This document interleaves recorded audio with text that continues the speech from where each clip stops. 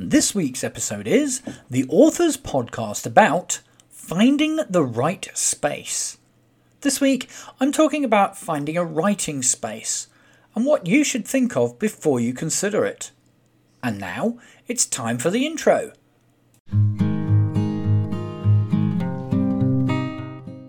Hello and welcome to the author's podcast about. The podcast where we journey together into the wonderful world of writing. Each week, this podcast will talk about a particular writing-related subject and teach you how to turn your idea into a book and then get it published, with all of the steps along the way. Hosted by author Brett Jackson, this is the author's podcast about.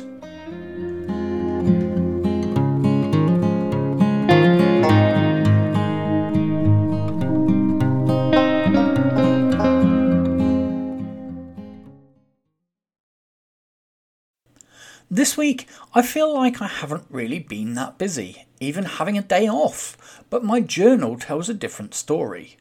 I recorded an interview with Christian fantasy author J.L. Burrows, which will be airing next episode. Did some more writing of Time Clones 2, varnished the little free library which is being launched at my local community garden next week, added some character pictures to my Scrivener document.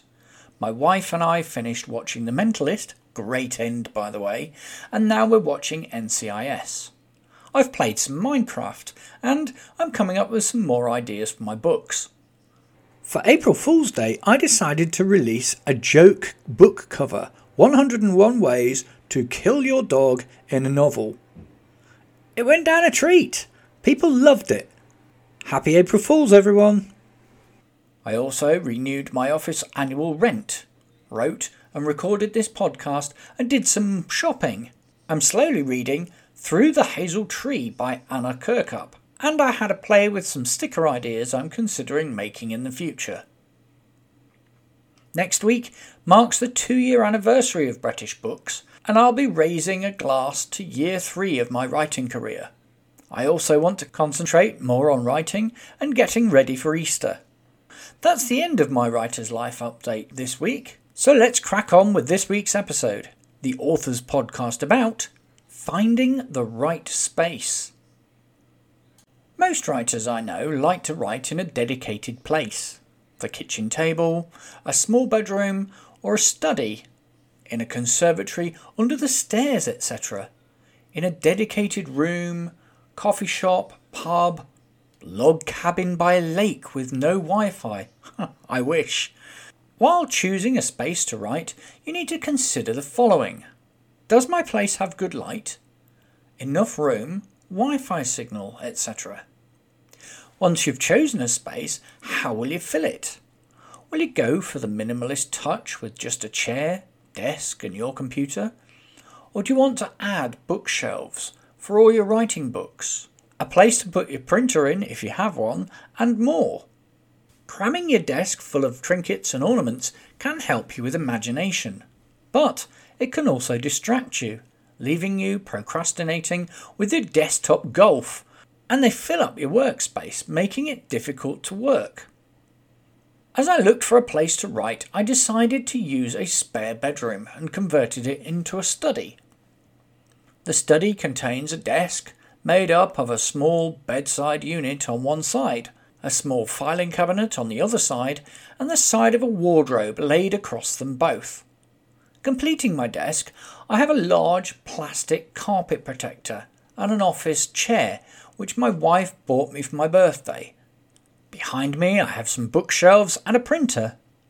On my desk, I have a monitor and a keyboard in the centre, a couple of box files for magazines and folders and stuff, my podcasting mic, a banker's lamp for lighting up the keyboard at night time, a rotary carousel desk organiser which saves oodles of space and allows me access to all the important stuff I might need, such as sticky notes and pens, etc.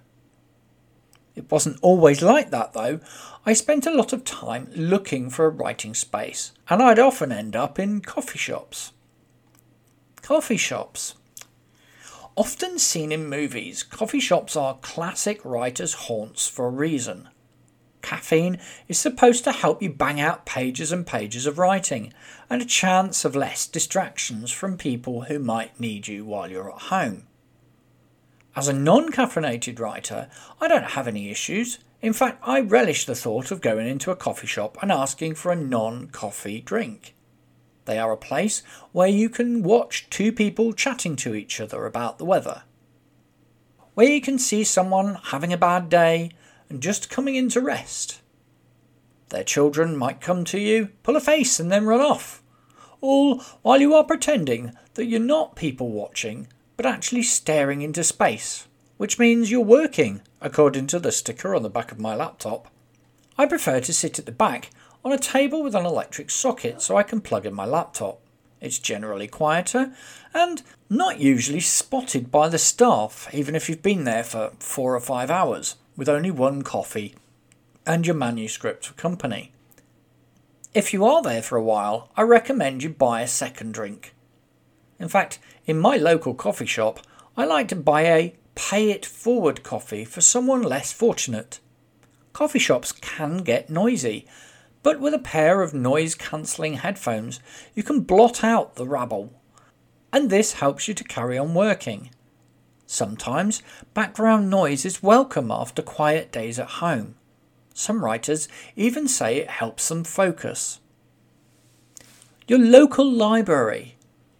Walking through the door to your local library can give you such a feeling of, I don't need to go anywhere else, because you literally have all you need there. Research materials, coffee, computers and more. Libraries make great workspaces and often have quiet study rooms or workspaces you can reserve for free. The Wi-Fi is usually pretty quick, and you can find small booths just to hide away in, with electrical sockets for your laptops too. A public park. Just because it's outside doesn't mean you can't write there.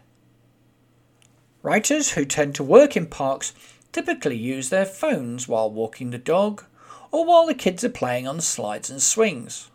But please don't forget to spend some time with your children. They're only young once. They often have great things that happen to them, and you could perhaps put that in a book. Besides, who wants to be seen as the parent who's always on their phone?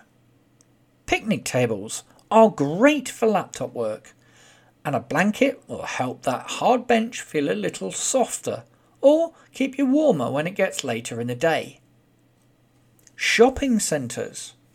Believe it or not, it's actually quite easy to get some words down when you're at the shopping centre. When you stop for food with someone and they go to the toilets, whip out your phone and get some words down. If you're on your own, simply grab a table, pop your food down, pull out your laptop and no one will bother you. Well, most times anyway. Bus and train stations. Bus and train stations are great places for inspiration. Watching someone running for a train and then realising they've left their luggage on a platform. A bus driver who's late and puts up with all sorts of grumpy customers might be just the person you want to write in a book. You could find a cafe with free Wi-Fi. In fact, most trains and buses have free Wi-Fi, and these days they contain electrical sockets for charging your devices. This is the same with boats and ferries too. Holiday. Got a camper van or a tent? It's really easy just to crank out a word count. The relaxing atmosphere is great. There are often ways to charge your devices, even in a tent, and a fold-up table makes writing a breeze. If you're in a hotel, you can simply use the table and chair in your room, or venture out to the pool and get some much-needed vitamin D. Don't forget to secure your valuables when you go for an after-work splash in the pool. One last thing, before you head outside, you might want to turn up your gadget's brightness so you can deal with the sun's glare on your laptop. Friend's house. Not getting much inspiration at your place? Why not pop over to a friend's house? It can be great to do a word sprint together, where you both write as much as you can and share how many words you've done afterwards.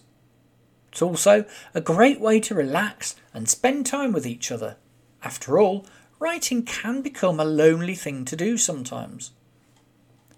Schedules.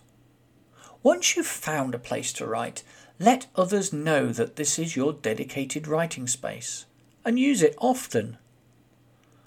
You'll get more words done, and people will be more likely to respect your space to write if you write in a specific place, rather than just sitting in a public area, such as the living room or the kitchen table, where you're seen to be more accessible. So, have a look around, see what you can find and see what works for you, and eventually you'll find a great place to write. And that's all for now. If you love this show and want to become an official fan, you can for just £3 a month. By signing up, you get a shout out on the show, access to the private community on Patreon, and that great feeling of happiness, knowing that you're helping to support an independent author. Simply pop over to www.patreon.com/theauthorspodcastabout and show your support today. This week's task of the week is to look around and find a place that would be good for you to write in. This week's question of the week: where do you prefer to write?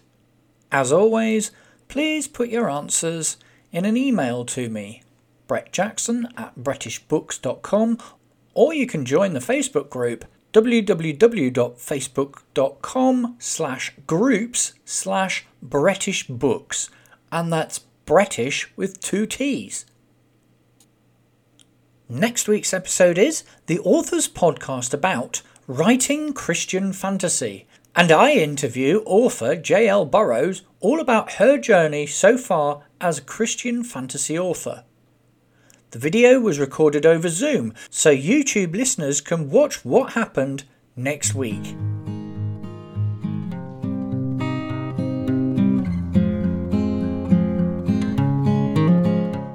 That's all for this week. If you've enjoyed this podcast, don't forget to click that subscribe button now.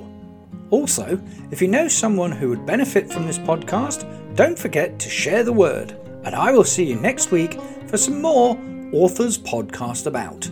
Goodbye for now.